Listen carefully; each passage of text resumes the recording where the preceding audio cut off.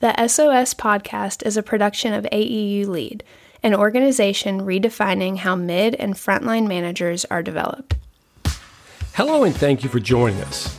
I'm Joe White, and this is the Supervisor Skills Secrets of Success podcast. Today's episode is the 12th of Season 3 and is our 40th since launching the series in March 2021. With a release date of October 17th, it involves a timely subject matter related to annual performance reviews and pre-planning discussions now underway. Our topic today is change management. For the purposes of our discussion, and as a matter of clarification, our conversation will focus on the role frontline supervisors have in leading change initiatives at a shop floor or job site level. The role of executive leadership in bringing about organizational transformation is important. It shares little in common, however, with the role operational managers must fulfill to successfully implement and integrate change to practice. This is a commonly overlooked nuance regarding roles in change management, and I hope to clarify in this episode. That said, let's jump right into it. Change is inevitable. Growth, improvement, or success as a result of it are not. Change management is an umbrella term describing the process used by individuals and organizations to transition from a current to a desired future state. For organizations, it starts at the top with a vision created in response to recognized or anticipated needs. Transformation culminates on the shop floor, where change initiatives must ultimately be accepted and adopted to practice. The intermediate step between launching and landing change initiatives involves implementation, where senior executives initiate change that employees must ultimately accept. Frontline supervisors are responsible for integration and results. While change management initiatives are increasingly more common, success involving them, however, is not. On average, change initiatives succeed roughly 3 out of 10 times. Even more telling, when frontline resources aren't involved in the process, the rate of success drops to just 3%. The secret of success to leading change on the shop floor or job site involves getting needed buy-in and support from key stakeholders. Those impacted by change are those responsible for making it happen. It's a byproduct of influence, not authority. It also involves skills that can be learned and a process that can be codified and practiced. For those wanting to learn more, here are 5 suggestions for consideration. 1. Understand the business case. Businesses typically don't take on change for the sake of change. Organizational transformation takes place when the business environment demands it. Whether it's shifting markets, consumer preferences, disruptive supply chains, or something completely different.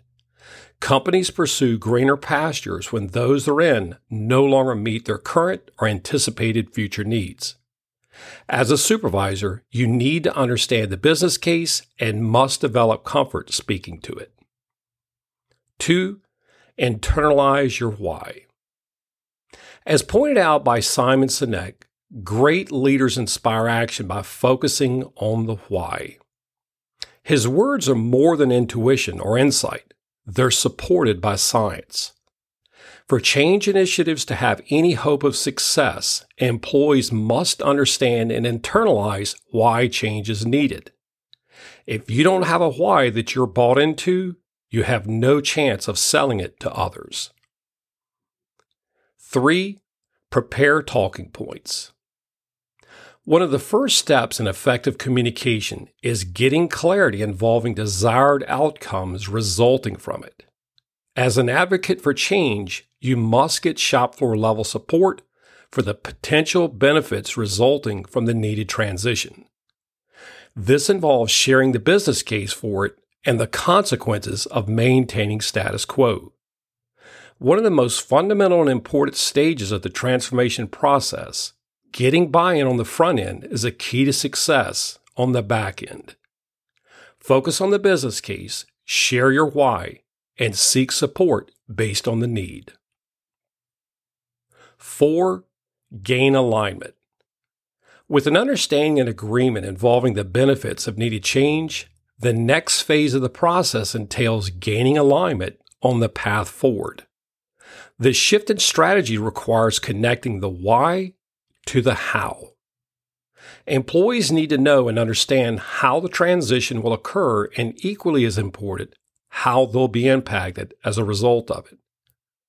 During this stage of the change management process, resistance and opposition can and should be expected. Where possible, allow an opportunity for input and involvement from key stakeholders.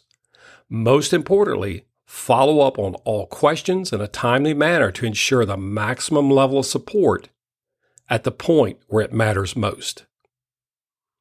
5. Convey clear expectations. The third leg of the outlined change management process for frontline supervisors involves conveying clear expectations. This is all about the what. What exactly do you need from whom by when? This level of detail is critical to achieving desired outcomes and is an essential component to successful change initiatives.